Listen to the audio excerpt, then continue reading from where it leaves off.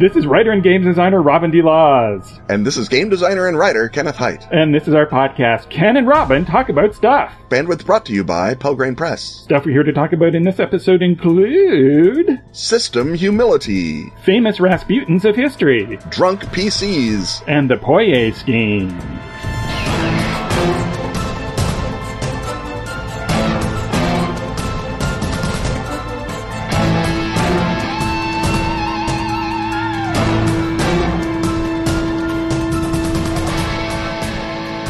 It has come to pass. The new 3rd edition of Unknown Armies is in stores now. Unknown Armies is a modern-day occult role-playing game about broken people who conspire to fix the world. The new edition has a completely new character creation system. Now, more than ever, each character's attributes revolve around their wounded and worsening psychological state. The 3rd edition also has a whole new way for GMs to focus play on the group's communal goal to change the world. And the myriad ways things are likely to go horribly, horribly wrong. Unknown Armies 3rd edition has 3 core books. Play for players, Run for GMs, and Reveal, the Book of the Weird for everyone. Buy them individually, or in a deluxe set whose slipcase has a magnetic clasp and unfolds to become a GM screen. Read more at atlas-games.com/unknownarmies. Or leave immediately for your local game store. Because Unknown Armies is there right now.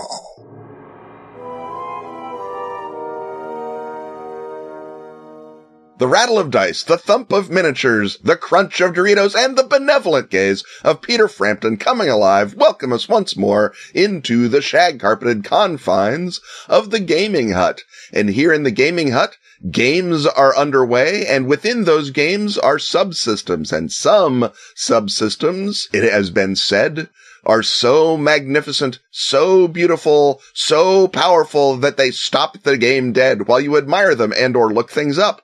We are here to talk about the other kinds of subsystems, systems that perhaps exhibit system humility. And who better to discuss systemic humility than the Gaming Hut's very own Canadian, Robin D. Laws. Robin? Right. So I've come up with this term, system humility, and how do I inject this term into the bloodstream of gaming? Well, hey, I have a podcast, so... By saying it really loud. By saying it loud and often, and I don't know if it's going to come up often enough to be a thing I always say, but I think it is an interesting concept and one that I don't think gets a lot of attention from game designers in particular. I first started thinking about this in terms of the reaction to the procedural system in Hilffolk.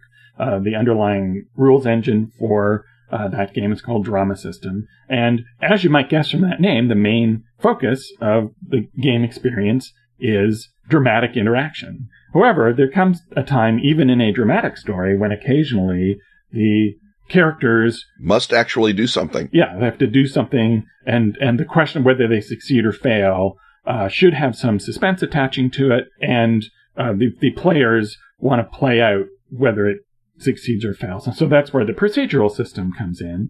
And I deliberately, when designing it in the first place, designed it to not be as inherently alluring, as fun to touch and feel and move around its parts as the dramatic system. Now, some people have received this game and go, hey, this part of the game is not as much fun to touch and feel and move around its parts. And guess what?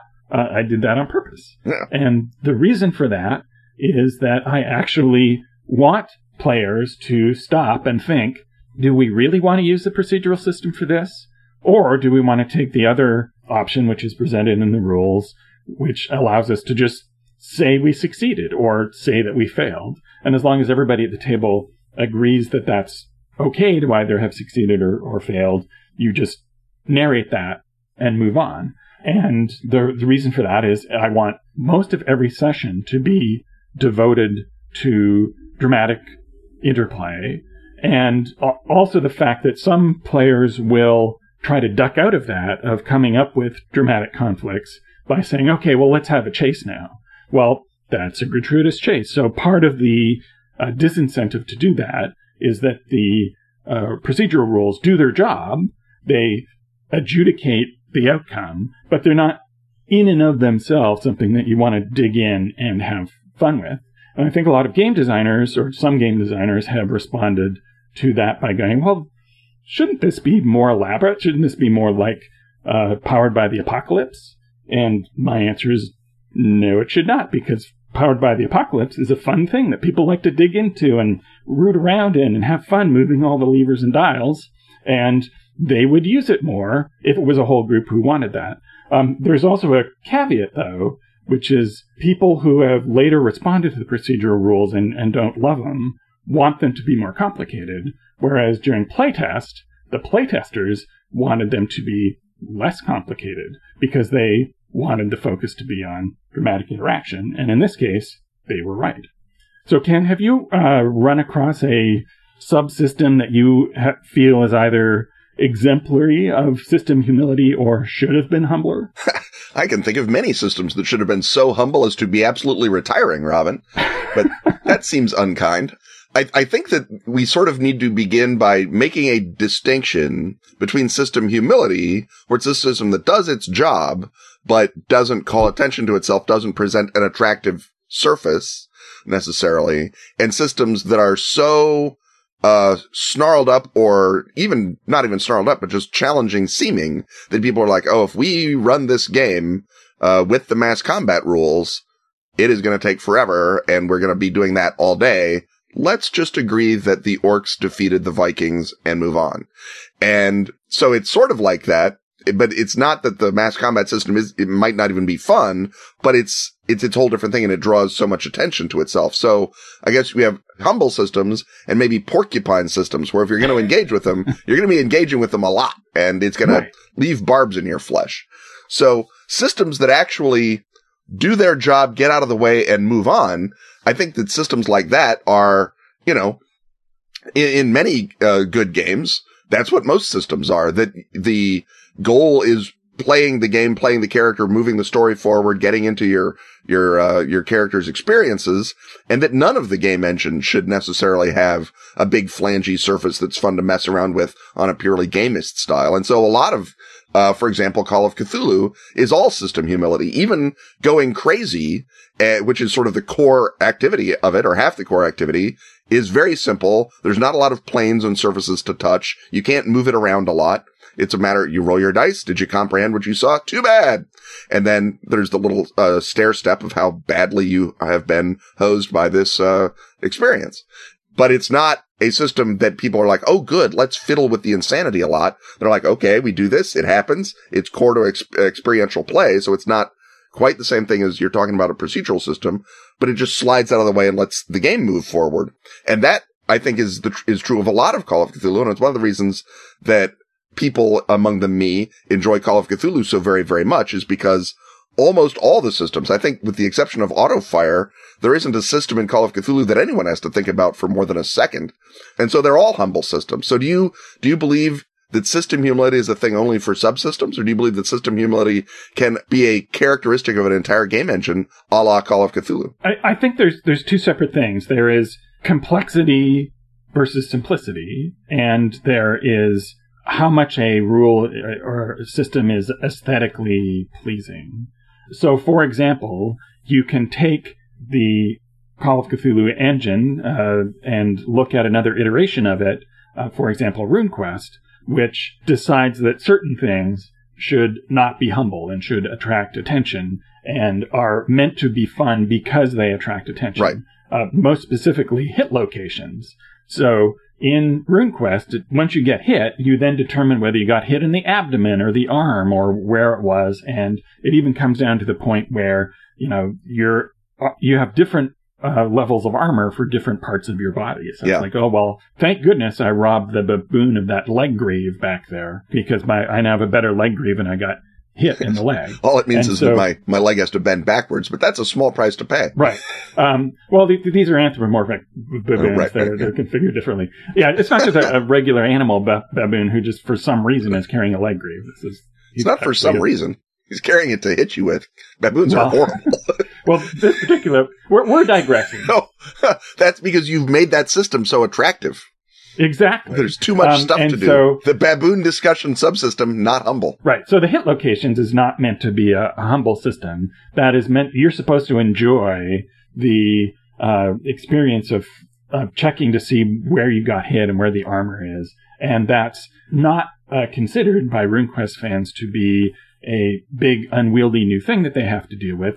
That's part of the fun. So it's an example of something that is utile, that is slightly more complicated, and that is meant to call attention to itself. Whereas, if you have a game, for example, where very occasionally you might have to determine whether you go insane or not, the first thing you do as a designer is, can I make this part of the system instead of a subsystem? And so, making that a roll in against a percentile dice in a basic role-playing system, it's, you're not a subsystem, you're just sort of folding it in. But if there's another level of thing that you have to deal with, or you want to have something that is more modular, I guess another example would be the distinction between investigative and general abilities in Gumshoe, where I didn't design the general abilities to be humble per se, but they certainly are humbler than having a more complicated resolution system that is separate from the investigative system. And again, that they're meant to throw focus onto the fact that investigative abilities are very different than general abilities. And that's one of the reasons that I put cherries into Night's Black Agents, is to draw more attention to the general activities, because the general abilities are at least as core for your Jason Bourne super spies as the investigative abilities of finding out about vampires are. So that's where you take a humbler part of the system or subsystem, depending on how you consider general abilities to be, and shine them up, but without ideally adding too much complexity, or at least putting the complexity up in character generation and not necessarily into play. Right. And that's a great example of how if the play experience shifts, you need to dial up or dial down the importance that you place on a particular ability, so that, as you just said, the humble general abilities have to jump up and grab more center stage. So you added some flanges to them, so that the process of interacting with a general ability in Night's Black Agents is more called out to the player, and they have the fun of interacting with a rule or not. Another thing is that the wounds and injuries in the upcoming Yellow King role-playing game, just as in Gumshoe 1-to-1, are now becoming more interactive and more something the players are explicitly dealing with on an interactive level, because they now get cards that describe particular effects of their mental or physical injuries. And so that is bringing something more into the forefront in order to make that more part of distinctively that experience, whereas the new fighting rules are faster. There's just one gestalt roll that you make.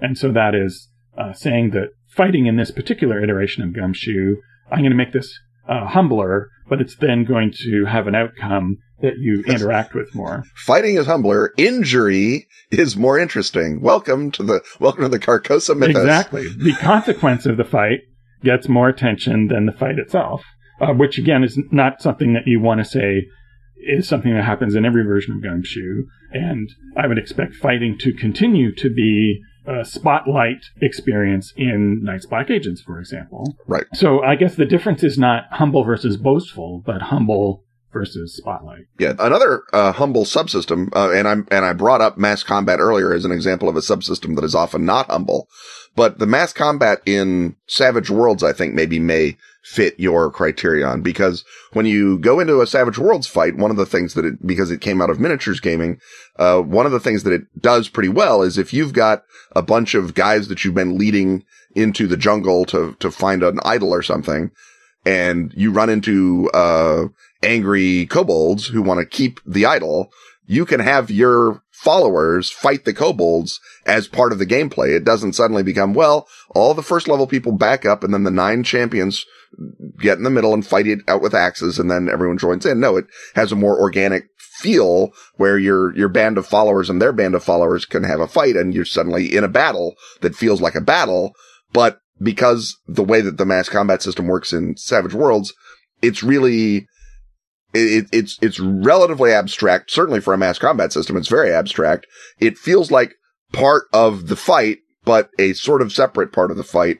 And you're still encouraged to focus your attention on what your character is doing, not on suddenly turning this into a war game where you micromanage every single little unit. And it's the sort of thing where, of course, because gamers are gamers and many of us are war gamers, you look at something like the mass combat system in Savage Worlds, and I'm sure that Shane has done it. You look at the mass combat system and you say, oh man, if I did this and I could make some, modifiers for morale or for state of the battlefield and I could add artillery, and suddenly you've turned it into a war game, which may or may not be fun, but it is not the activity of a role-playing game.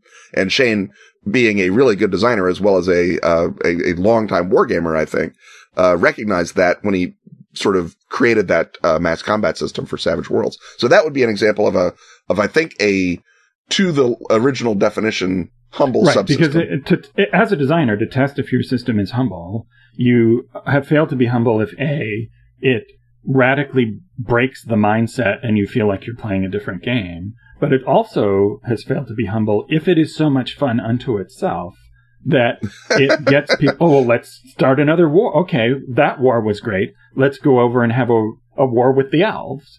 Well, if that is not the original idea of what that experience is supposed to be, if you don't want a role-playing game that is, in fact, a wrapper on a series of war games, the very funness of that subsystem has caused it to grab spotlight when that was not your intention as a designer. So there's a number of false roads that you can go down. You can go down the road of complexity of how can I possibly make sure that this accounts for everything that any player is going to ask to be able to do, or how can I make this super fun and elegant unto itself? And both of those things are different ideas. And if you find yourself developing something that is super fun and elegant unto itself, maybe you should break that out and make that into the core system of a game that's actually about that. Well, I think that, you can or you can't. I don't think that humility in a subsystem is necessarily the thing to aim for in all cases, because I look at Aces and Eights, which is another Western role-playing game, which has a number of really great subsystems for cattle drives or all manner of other little things that can happen in the course of a Western. And none of them are the core activity of gunning down owl hoots, but they're all fun subsystems. And the goal is to provide you literally a thing to do instead of play the regular game. If you're like, all of our adventures have felt a little samey, let's do a cattle drive. And then you're in a fun cattle drive subsystem that in theory could be its own cattle driving book, God forbid, but is actually really fun and really attractive to play. So it's not a humble subsystem. It's definitely a subsystem. It's not Cattle Drive, the role-playing game. But I guess the difference there, and maybe where you might claim it for humility, is that because it is constrained, I think just in terms of word count, it can't be as full and responsive an experience as straight up role-playing is. And so you're in a more constrained story and activity set that maybe creates a humility of play, even if the rules themselves are great fun. I might carve out a separate little category for that, which is the guest star subsystem. Right, yeah. I feel sure that we have talked about guest starring subsystems on this very podcast. Perhaps in relation to this particular example. Yeah. But the idea being that normally this is not a game about cattle drives, but for tonight only, this is a game about cattle drives. So it's sort of like, exactly, just like your substitute teacher coming in, this is your substitute core activity for this particular. So everyone gives their wrong name and screws around. The subsystem writes his name on the board. And I think now that we're belaboring a metaphor, one of the rules of this podcast is whenever you belabor a metaphor, it's time to head on in past this thicket of forest of vegetation and then on through commercial into a next segment.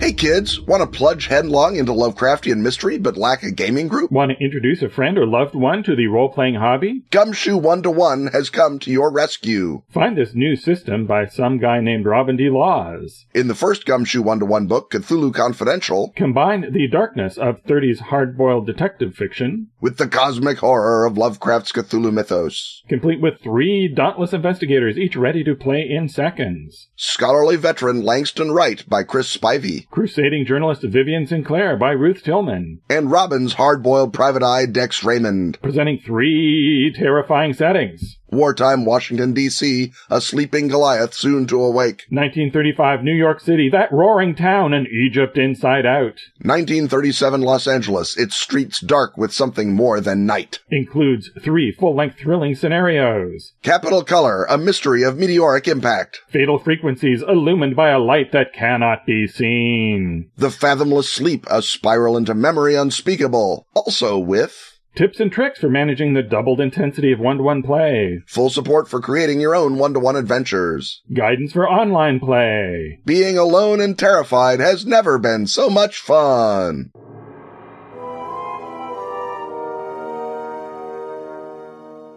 The sepia tone photographs and the lack of central heating tell us we've once more entered the old-timey confines of the History Hut. And this time around, we have a topic granted to us by backer Andrea Coletta, which I think is going to challenge the 15-minuteness of our segment concept. And it goes like this. Our task here is to look not just at the Rasputin story, but at other Rasputin-like stories. And there's a contemporary example coming up we've been asked to deal with. But Ken, assuming that you are writing a reference book, which is the Historical Dictionary of Rasputins and Rasputin-like Figures, when you come to the entry on Rasputin, what is your brief encapsulation of this incredibly rich and detailed story? All right. In the Encyclopedia of Rasputin, the entry on Rasputin reads, Grigory Efimовich Rasputin, 1869 to 1916, Russian mystic, influential at the court of Nicholas II, the Tsar Nicholas II, because of his reputation for mystic communion with God and his apparent ability to ease the hemophiliac symptoms of the Tsarevich Alexei, and provided a great amount of advice to the Tsar and was the convenient blame figure for people who thought the Tsar was making dumb decisions. And since we all know how the Romanovs turned out, someone was making dumb decisions, and whether it was Nicholas or Rasputin may never be known. But he was, for example, in favor of the dumb decision to not get into World War I. So that may or may not have been one of his dumb decisions. That may have been one of those things where angels or devils or meteor aliens appeared to him and said, "Don't get into World War I. That's a terrible idea."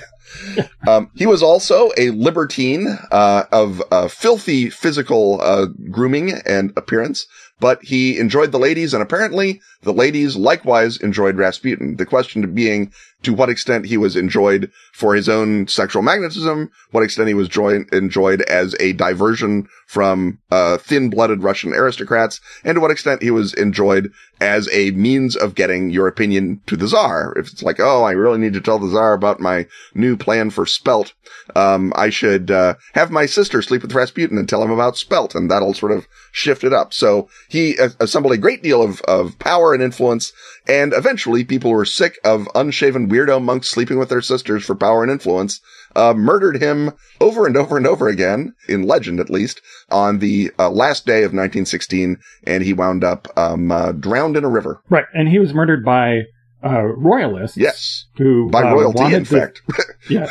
By Grand Dukes. They were not opposed to the Tsar. They wanted the Tsar to be receiving, if not better advice, their advice. Their advice, yes. Rather than Rasputin's. So we have a much more recent example of a spiritual leader gaining political influence through their spiritual advising capacities over a political figure, and that's in South Korea, where President Park Geun-hye was influenced by Choi Soon-sil, who's the daughter of a shamanic cult leader, and I guess also a shamanic evangelical herself. The leader of the movement, her mom, is Choi Tae-min. So Ken, if you're going to write the entry in the Encyclopedia of Rasputins that concerns President Park Geun-hye of South Korea and the Rasputin Choi Soon-sil. What does that say? Okay.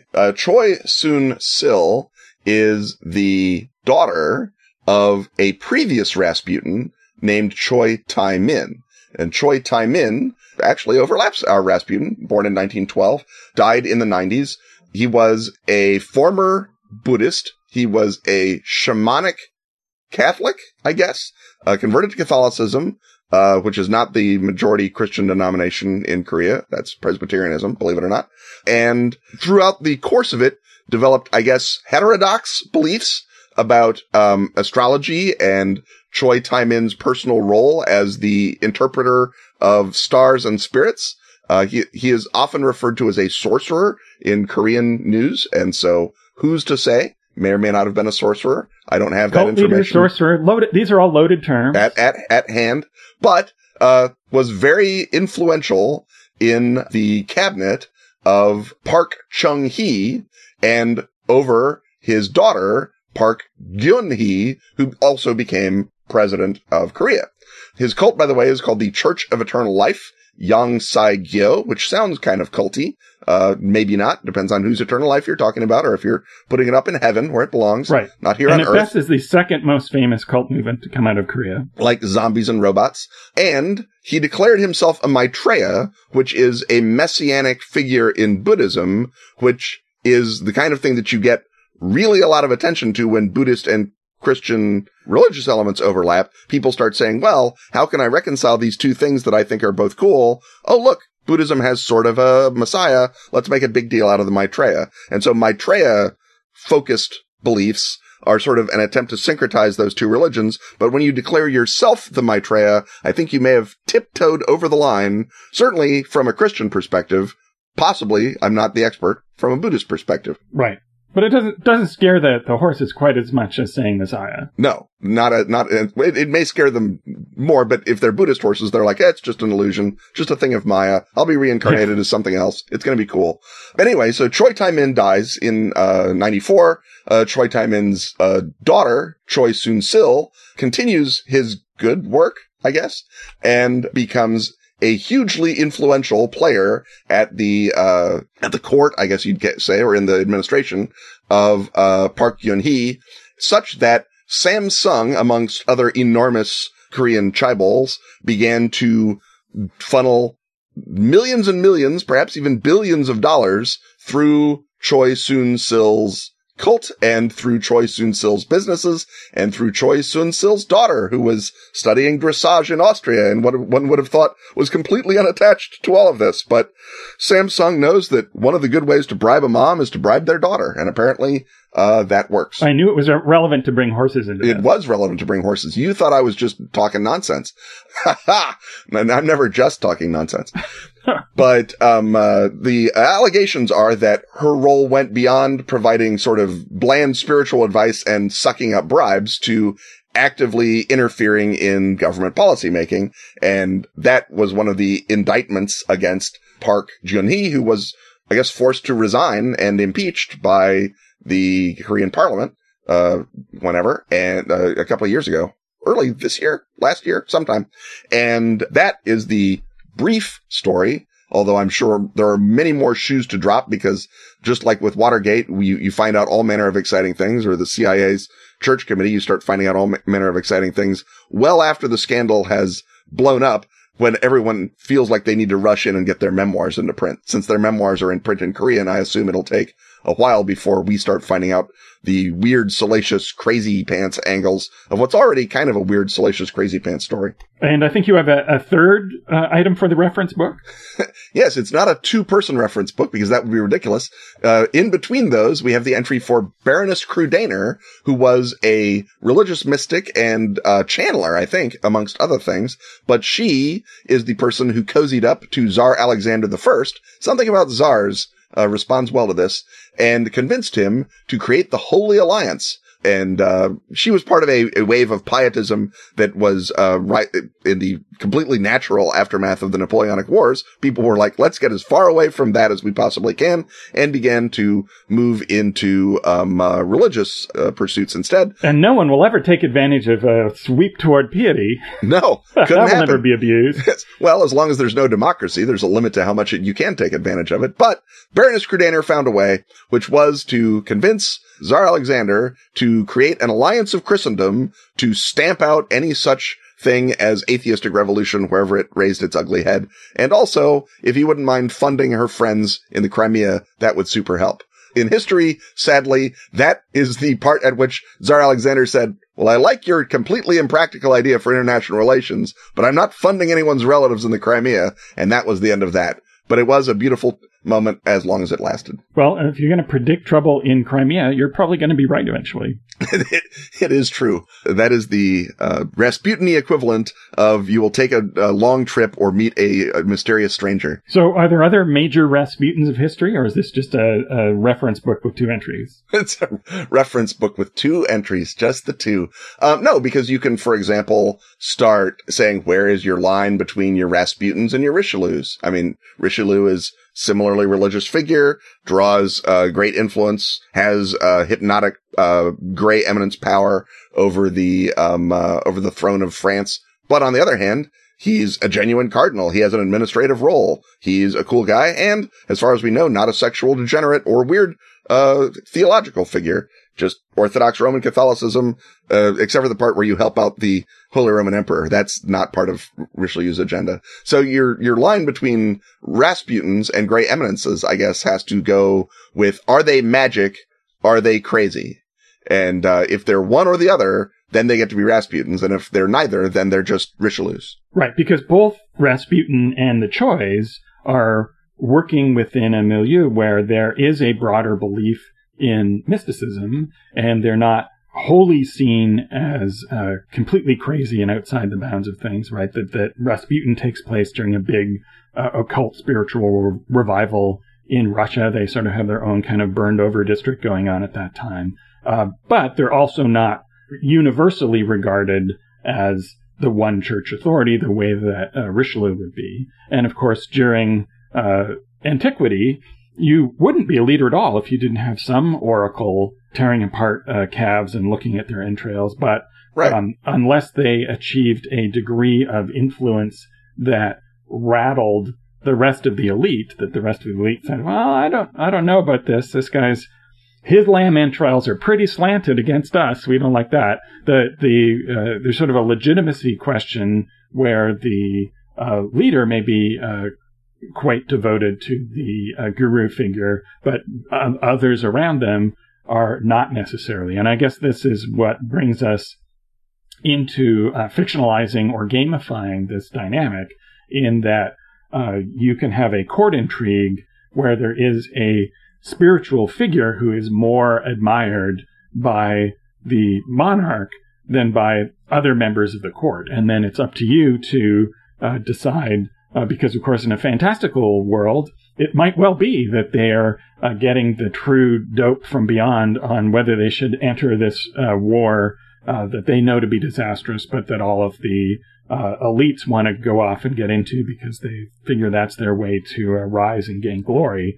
And so the obvious way to do this is that the guru is a crackpot and that you, the player characters, are trying to expose them. Or that they are in league with demons or other badnesses and you're trying to expose them for that. They may not be a crackpot. They may be a genuine sorcerer or communer with the outside, but the outside that they're communing with is the bad news outside that you, the player characters, are opposed to. Right. And those are the two obvious ways to go about that. But the thing that sort of turns the trope on its head is they are receiving the great advice from the angels, and it's the foolish humans around them who are going to go off and get into a war, and you decide that, oh, wait a minute, this guru that everybody hates, possibly because of their, personal peccadillos, maybe there's a reason why people don't, the whole angels tell you to wife swap thing. But other than that, the advice is pretty good.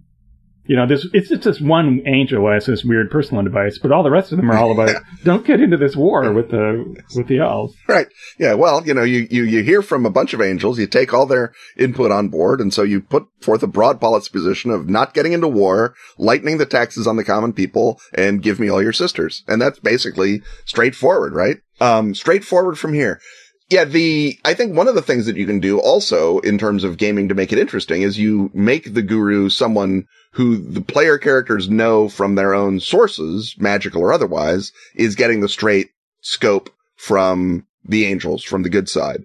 But they are also working against the players because they're like, oh, they also have a connection to the angels.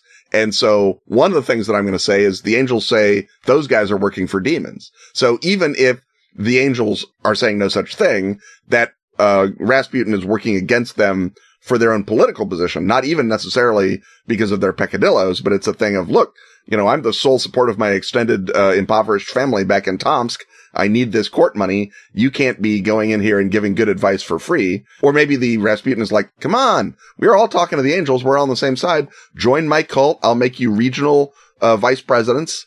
And you can go out and have all kinds of sisters of people in other courts, and we'll turn it into a big thing, and we'll prevent World War I. How about that? And with your magic power and my magic power, we can do this arbitrary thing that you, the player characters, really, really want to do. I find that having powerful NPCs attempt to recruit the players is a really good and underused engine of gaming choices. And the Dying Earth version of this, of course, is that you become the crackpot guru and try to wheedle your way into the court and have their other player characters playing defense for you. The obvious way to do that is the potentate is auditioning new spiritual leaders after the previous one was regrettably incinerated during a ritual. And or thrown into a river by a number of anonymous Grand Dukes. Yes, exactly. And so you then have the opportunity to prove your great holiness, and of course in something where you can act underhandedly, and the metaphysical alignment system isn't going to weigh in and make it obvious who's good and evil. You can then be the guru and just see how long you can extract resources from the court and how much of them you can cart away before the inevitable moment comes when the archdukes come to throw you in the river. And we're getting to the point where we're throwing you in the river. It's time to move through a commercial to our next segment.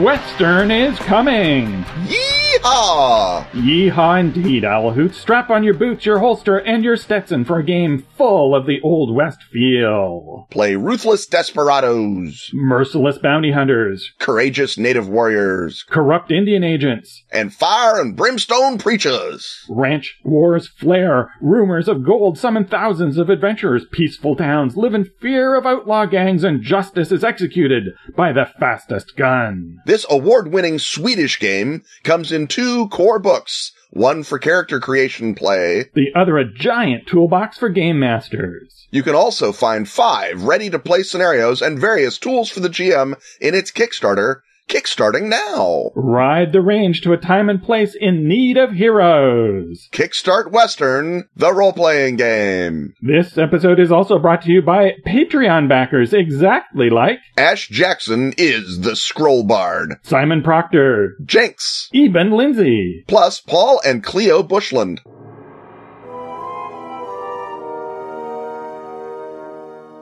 It's time once again to ask Ken and Robin. So let's ask Ken and Robin. Patreon backer Wayne asks Ken and Robin, given how often Ken's time machine involves Ken drinking someone under a table, how do you handle PC and NPC intoxication in RPGs? Robin, is this a role for system humility? Is this a role for an exciting drinking subsystem? Perhaps a LARP? I would think most of the time you want to do this humbly. I can't envision a game in which the drunkenness rules are anything other than a resistance roll to see if you then get a negative modifier on what you're doing. I don't know, what possible game could we think of where drinking is an extended thing that you keep resolving through a long-running mechanic? I just can't come up with anything. The main thing that I try to keep in mind when it comes up in a game is that you don't want to punish the players for taking a fun risk that illuminates their characters, because having characters who drink to excess in fiction tells us, depending on the lightness or darkness of the narrative, that either they're fun-loving figures of back in Alien Anarchy, or that they're on a grim downward spiral. And either way, that's a fun thing to say, or a dramatically compelling thing to say about your character. And, the original sort of D&D way of handling that would be, oh, well, you made a mistake by taking a drink. Here's a negative modifier. And next time if you run into a wandering monster anytime soon, that's going to cause problems for you. You don't want to make that only a thing that they were dumb to add something to their character for. But you want to allow that to be something that there's some sort of suspense around as to whether, getting wrecked while on watch is going to bring a disaster on you and the rest of the party. And you also want to avoid that thing where the rest of the players suffer for a character decision that you've made. How do you handle imbibing PCs in a game? I think that one of the things that you can do is you provide not just a punishment, but a bribe. So if you're drinking, maybe that's a +2 to your charisma roll to find out from people, because you're a happy, good-looking drunk, and everyone loves a happy drunk. And so, or they tell their plan because they're like, oh, he's drunk, he's not paying any attention, or whatever. So you add to your charisma roll, you add to your overhear roll, you add to your gossip collection, whatever it happens to be. And you get a couple points of sanity back because you're releasing your tension. And that depends on you being drunk. And yeah, you'll still be drunk in case there's a fight. If you go out in the alley and people dry gulch you, you'll be at minuses to dex, but you are at pluses to gather that cool information. So it's a trade-off, just like actual drinking. You mentioned getting sanity back. That's a standard thing. If you have an addiction as a character defect, then feeding that addiction gives you sanity back, gives you stability back, makes you feel in control. So that's why you're drinking on watch, is because you know that you're going to be attacked by Byakhee. And so you need to drink so that your sanity is up as high as it's going to go, so that the Byakhee, when they show up, won't unman you completely. Yeah, if your first response to Byakhee is, I love you, man, it's less harmful in the long run. And actually, then the Byakhee have to make a stability check. Yeah. That's what happens. But then you are at a minuses. Maybe you drank to excess and you fell asleep on watch, and that's just part of it. And I'm not sure that it hoses the other players to have a character engaging in risky behavior, because it's no different from the thief saying, I'll go ahead and see if this corridor is mined. It's like, well, if he triggers the mines, we're all going to get caught in the shrapnel, but we need to send someone ahead. And it's just part and parcel of the whole risk reward endeavor of gameplay to me. And so you'd say, well, someone has to watch. Everyone's got to get some sleep. So Drunky McDrunkerson's got to go up there, even though we know it's going to happen. And that's just something that you're playing through as part of what's making the story better. Because if the only story components that you allow in are the ones that don't hose the players, well, your story, first of all, is pretty one-dimensional. And second of all, it's short. Because they're like, right, look at us unhosed. We've defeated all the Byakhee and stolen the magic horses, and everyone's super happy. We got an emerald. Man, what a great game. Man, there's a lot of time left tonight. So yeah, I would say that, you need to present it just as in the real world. It's a trade-off. And it may be between feeling good, or it may be between getting someone's confidence, or it may be a straight up Indiana Jones style drinking battle between Marion and the giant yak herding guy, and it's a straight up con versus con contest roll, or, modified maybe by any advantages you might have. So if you've taken, I'm a convivial happy drunk, you're like, but I can beat this guy in a drinking contest because my liver has the strength of 10. And so even though your con is low, you're like, yeah, go ahead, add your alcoholism bonus to this, because you should be able to outdrink this yak herder who's got nothing but con going for him. Yeah, I think it's something that you might want to do, but sparingly, right? So the first time... Well, again, if the game is about you're all Dionysian cultists in 7th century Greece, yeah, you may be spending a lot more time drunk, but, or that's unlikely. But the archetypal situation where, your F20 characters, you got the standard night watch against the wandering monsters, and the dwarf gets drunk and is surprised when the wandering monster shows up. Therefore, everybody is surprised. That is going to be way less entertaining the second time you do it. Because the first time you can have the fun thing where they, stage the intervention afterwards, and it increases tensions within the group. But and especially if you have players who tend to look at their characters more as playing pieces and are very cautious, that's something you want to break them out of. But you want to make sure that they're not being broken out of it by the one player whose goal is just to subvert what they're doing. And so you want to just keep an eye on making sure that everybody thinks that's a fun story complication and not them, being sidetracked in a way that they're unhappy as players as well as characters. Now, I guess we're also supposed to talk about the effects of alcohol on Game Master characters, and that's basically, you've heard Ken's Time Machine. That's the basic thing where you probably need a charisma roll to have the character who you're targeting want to drink with you, and then a constitution roll, or the equivalent, of course, of those two things in whatever system you're dealing with, in order to see just how far under the table you are able to drink them. And I guess if you're really tactical about it, you will drink them under the table, and then the rest of the sober player characters will then take whatever advantage they're going to take over the NPC's intoxicated state. Yeah, if you're looking at tactically or strategically getting NPCs drunk, a lot of it it's like any other combat. You're saying, well, this guy's got a lot of hit points. We should send the DPS guy after him. This guy deals a lot of hit points. We should send the tank after him. This guy's, gonna go over easily. We don't need to send in the super liver. This guy's a yak herder. We need to send super liver after to stop him. So it's about deploying your guy. And part of the fun, I think, of role playing is to be able to say, hold on, we don't need to fight our way through here if we can get the guards drunk.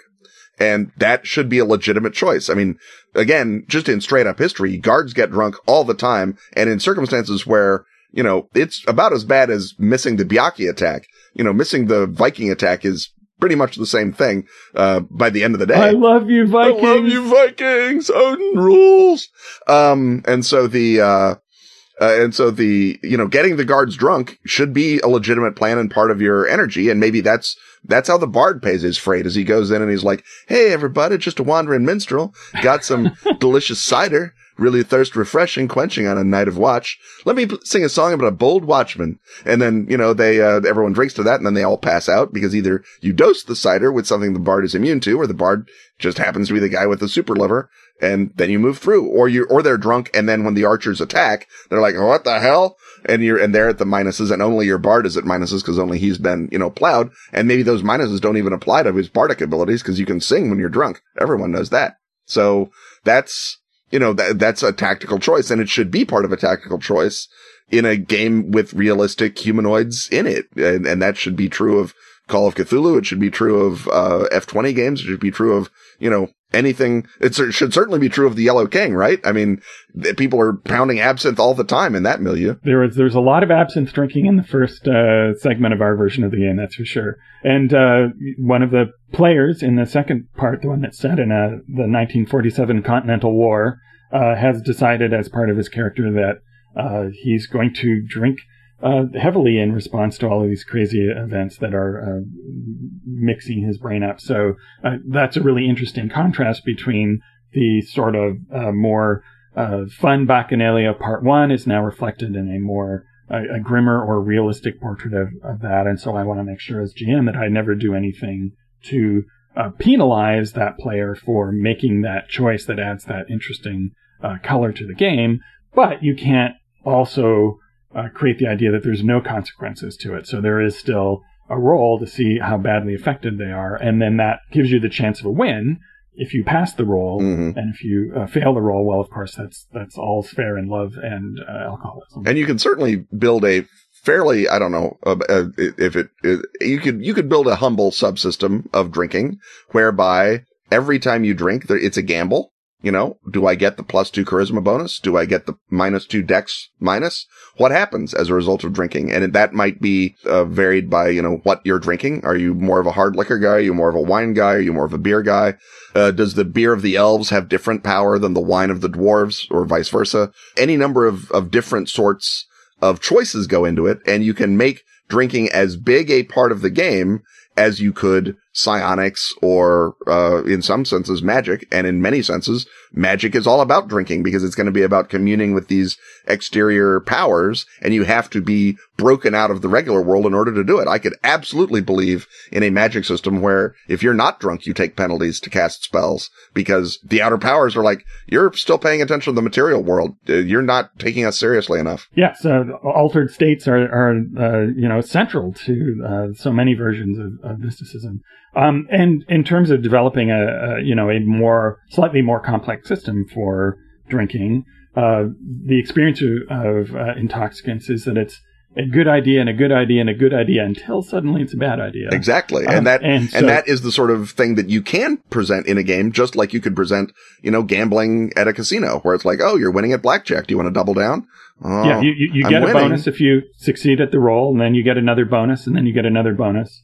But when you fail the roll, lots of minuses. Then all of a sudden you've built up a giant penalty that will then come down on you and replace the bonuses. Once we've lapsed into actual game design, I can quit game design anytime I want. Oh yeah, sure, man. I don't have a problem. So it's time for us to sober up and head on into the next segment.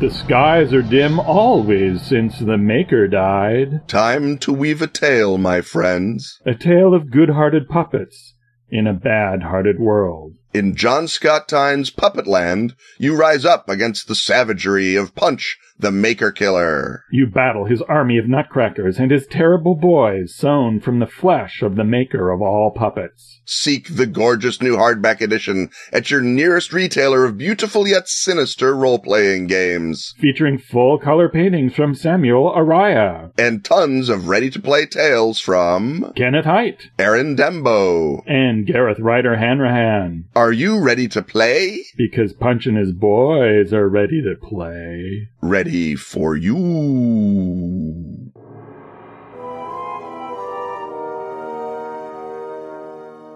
The clacking of time gears and the whirring of chronotons tell us that we're once more standing right next to Ken's time machine, which of course is the conveyance that Time Incorporated uses to send our not-so-humble interlocutor back into history to bend, fold, spindle, and yes, sometimes even mutilate it. And this time, Patreon backer Sam Harris wants to know, Ken, about your involvement in Gregor McGregor's infamous Poyet scheme. And speaking of stories that challenge the 15-minute myth. Holy crap, yes. The convoluted tale, even just the backstory before you get to the Poyet scheme, this may be one of those time machines where it's 13 minutes of detailing what's in your brief and then 2 minutes of what you did to change the time stream. And I have to say, reading the life of Gregor McGregor makes me really pretty sure that he was one of, if not the inspiration for George MacDonald Fraser's Harry Flashman character. And he's a little earlier than that. He's the early part of the 19th century, not the Victorian age. But boy, otherwise does he fit the bill. So there aren't many periods in history where the distinction between being a military commander and being a criminal are vast. But no one connected those two things, I think it's safe to say, more so than Gregor McGregor. So as you investigated him before you went back into time to meet him and probably drink with him, what did you learn about Gregor McGregor? All right. Gregor McGregor is a soldier, much like, as you say, Flashman. He's from Scotland with a name like Gregor McGregor. Perhaps that was obvious, but let's just underline it. Taken as read. He served with distinction in the Peninsular War.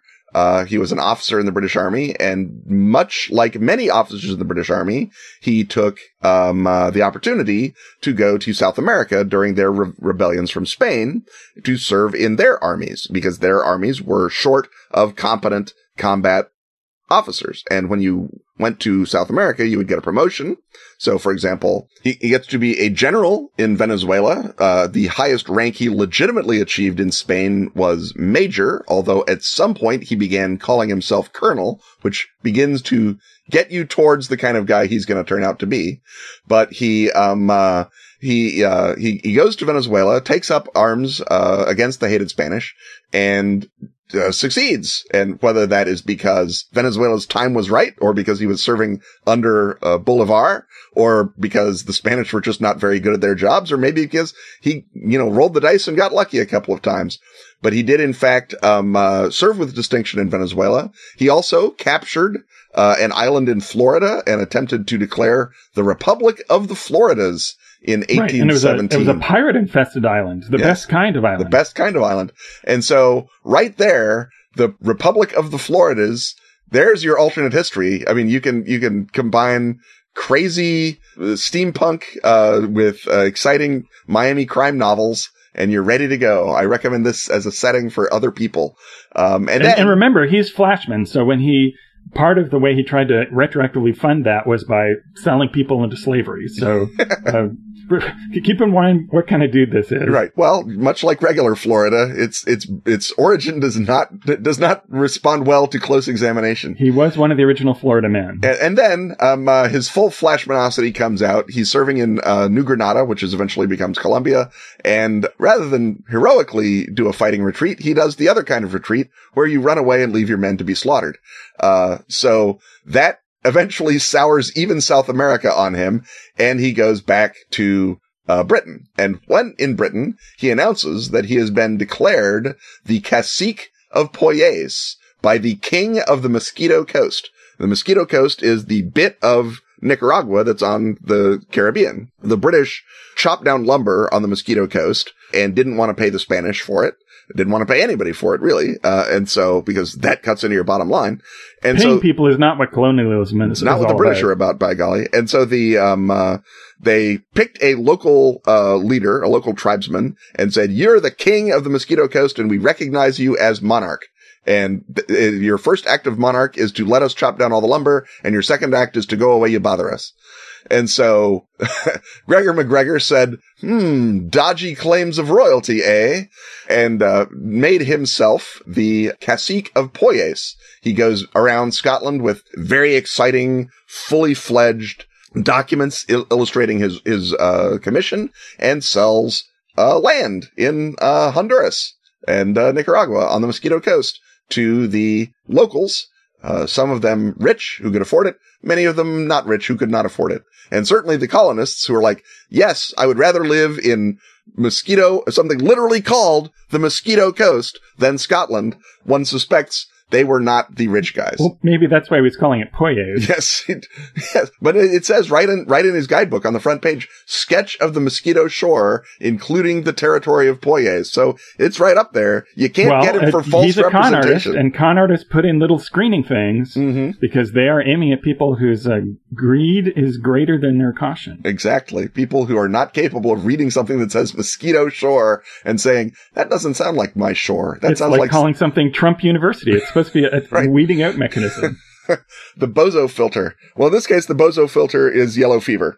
And so, a bunch of people, like 5 ships worth of people, sail out to Honduras and land, and there's no Poyais. There's local Indians called the Poyers or Poyais, and they are like, we've never heard of any of you people, and go away. And they go looking for the town that's supposed to be there, and there's sort of a pile of rubble, and the settlers are, well, we must have read the map wrong. Right, because they're not being told that they're going to uncharted, even unoccupied wilderness. And of course, no wilderness is ever actually unoccupied. They're being told that there's already a colony there. A flourishing colony. Yeah. So anyway, he runs the Poyet scheme in Scotland and then leaves England right before the first batch of surviving Poyet's colonists return and runs the scheme. And that's half of the people who set out. So this is people died. More than half died, I think. Fewer wound up back in Britain. Right. Anyway. He was a con artist who committed mass murder through the act of con artistry. He returns to France and attempts to run the Poyet scheme in France. In France, they're not putting up with this foolishness. First of all, because the Mosquito Coast isn't theirs. Second of all, because they perhaps have read the newspapers. And so they grab them and toss them in prison. And McGregor's like, I don't know why you would toss a hero of the liberation movement of South America in prison. That doesn't sound like the Republican France that I know and love. And France is like, we're run by a king. Did you read anything? Well, it was hard to keep up with changing government in France. Right. So they're brought to trial, and the guy who was with them, who is the guy who sort of wrote kept the records, kept the books of the scheme, had snuck off to the Netherlands before any of this. He was no fool. And he's like, I'm rich. I'll go to the Netherlands. No one has ever arrested a rich man in the Netherlands. And so he goes off and does that. So the French can't prosecute McGregor because all the documents of it being a fraud are off in the Netherlands. So they don't really have any proof of him being a con man. And eventually the whole situation collapses in a mistrial. The guy who's in the Netherlands is convicted in absentia. That'll learn him. And then McGregor's found not guilty. And he then he's found not guilty on the condition that he leaves France again. And so he goes back to London and attempts a sort of smaller scale stock hoax. But in this particular case, the newspapers are on it and saying, hey, remember that guy who's got all those people killed in Honduras? He's back with new stock certificates. So eventually he moves back to Venezuela, which is the only country that he's ever actually helped out. And they're very fond of him, but they don't, I think, trust him to run their finances. And he eventually... But he gets a state funeral. He does get a state funeral. And and he goes back and he collects his old general's pension, which is, I guess, not bad if you're living in Venezuela in the first place. And winds up buried with honors in Venezuela, which is about as happy an ending as you can possibly have if you are, as you mentioned, a slave trading coward who is also a mass murdering con artist. So I guess we're supposed to have some sort of thing where you go back in time. Yeah. Now, this is a difficult challenge because your enemy here, I would presume, would be human gullibility, right? There's all sorts of signposts that people should not be suckered into the Poyet scheme, yet they still are. How do you make this somewhat less horrible when you go back into time? Well, you'll note that of the 5 attempts at the Poyet scheme, only one of them worked. I think less horrible is baked into the cake. But our Patreon backer has only asked me what my involvement was in Gregor McGregor's Poyet scheme. So you've not been asked to fix anything, just to become involved. Right. And I will answer that in the form of a quotation.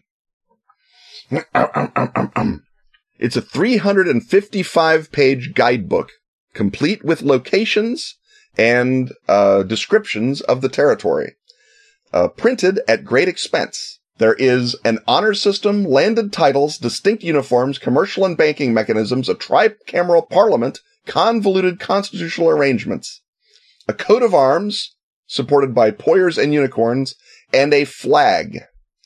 All of this part of the Poyet's documents. What does that sound like to you, Robin? It sounds like you got paid to write a source book, and you got paid by the word. Exactly. And I will now go back to another quote from the novel Guy Mannering by the lovely and talented Sir Walter Scott. And it goes a little something like this. The frolicsome company had begun to practice the ancient and now forgotten pastime of high jinks. The game was played in several different ways. Most frequently, the dice were thrown by the company, and those upon whom the lot fell were obliged to assume and maintain for a time a certain fictitious character. If they departed from the characters assigned, they incurred forfeits, which were compounded for by swallowing an additional bumper. It is a drinking role-playing game described by Sir Walter Scott. What I put to you is that I have found out what happened to Walter Scott's campaign notes, which he may or may not have paid me to write for him. My contribution to this story is to go back and remove all signs of role-playing games from early 1820s Scotland, when Sir Walter Scott and I, and possibly Mary Shelley, and possibly other ornaments of Edinburgh society, may or may not have played, Monk Lewis, may or may not have played role-playing games to while away a long and dreary winter in historical Scotland. Now, I've heard of going to great lengths to extend a deadline, Ken. Well, that is certainly involvement, and I have to thank you, I suppose, for eliminating role-playing from the time stream before, so it could still be a new medium when I got to it. It certainly rewarded me. Exactly, right. I mean, you have said so many times how much you enjoy being present at the birth of a new medium, and despite the fact that I have perhaps accidentally introduced role-playing a number of times, I've always been made sure to pick up all my dice and most of my stuff. But apparently, Sir Walter Scott kept his copies of the Poyets role-playing game, and, well, now we know what happened to it. Until the next time we find a D20 and a Sumerian tablet, I guess it's time for us to exit this podcast and anticipate that there will be another one next week, dropping at the same time in your same electronic listening devices. Stuff having once again been talked about, it's time to thank our sponsors. Atlas Games. Pelgrane Press. Askfageln. Arc Dream. Dark Tower. And Pro Fantasy Software. Music, as always, is by James Semple. Audio editing by Rob Borges. Get your priority question asking access by supporting our Patreon at patreon.com/Ken and Robin. Be a cat that really is gone alongside such patrons as Louis Sylvester, Lee Carnell, Gwendolyn Schmidt, Raphael Pabst, and Brian Thomas. Snag Ken and Robin apparel and other erudite merchandise at tpublic.com/user/KenRobin. New designs include Metaphor Drift, and you need canapes to have a secret society. On Twitter, he's at Kenneth Haidt. And he's at Robin D. Laws. See you next time when once again, we will talk about stuff.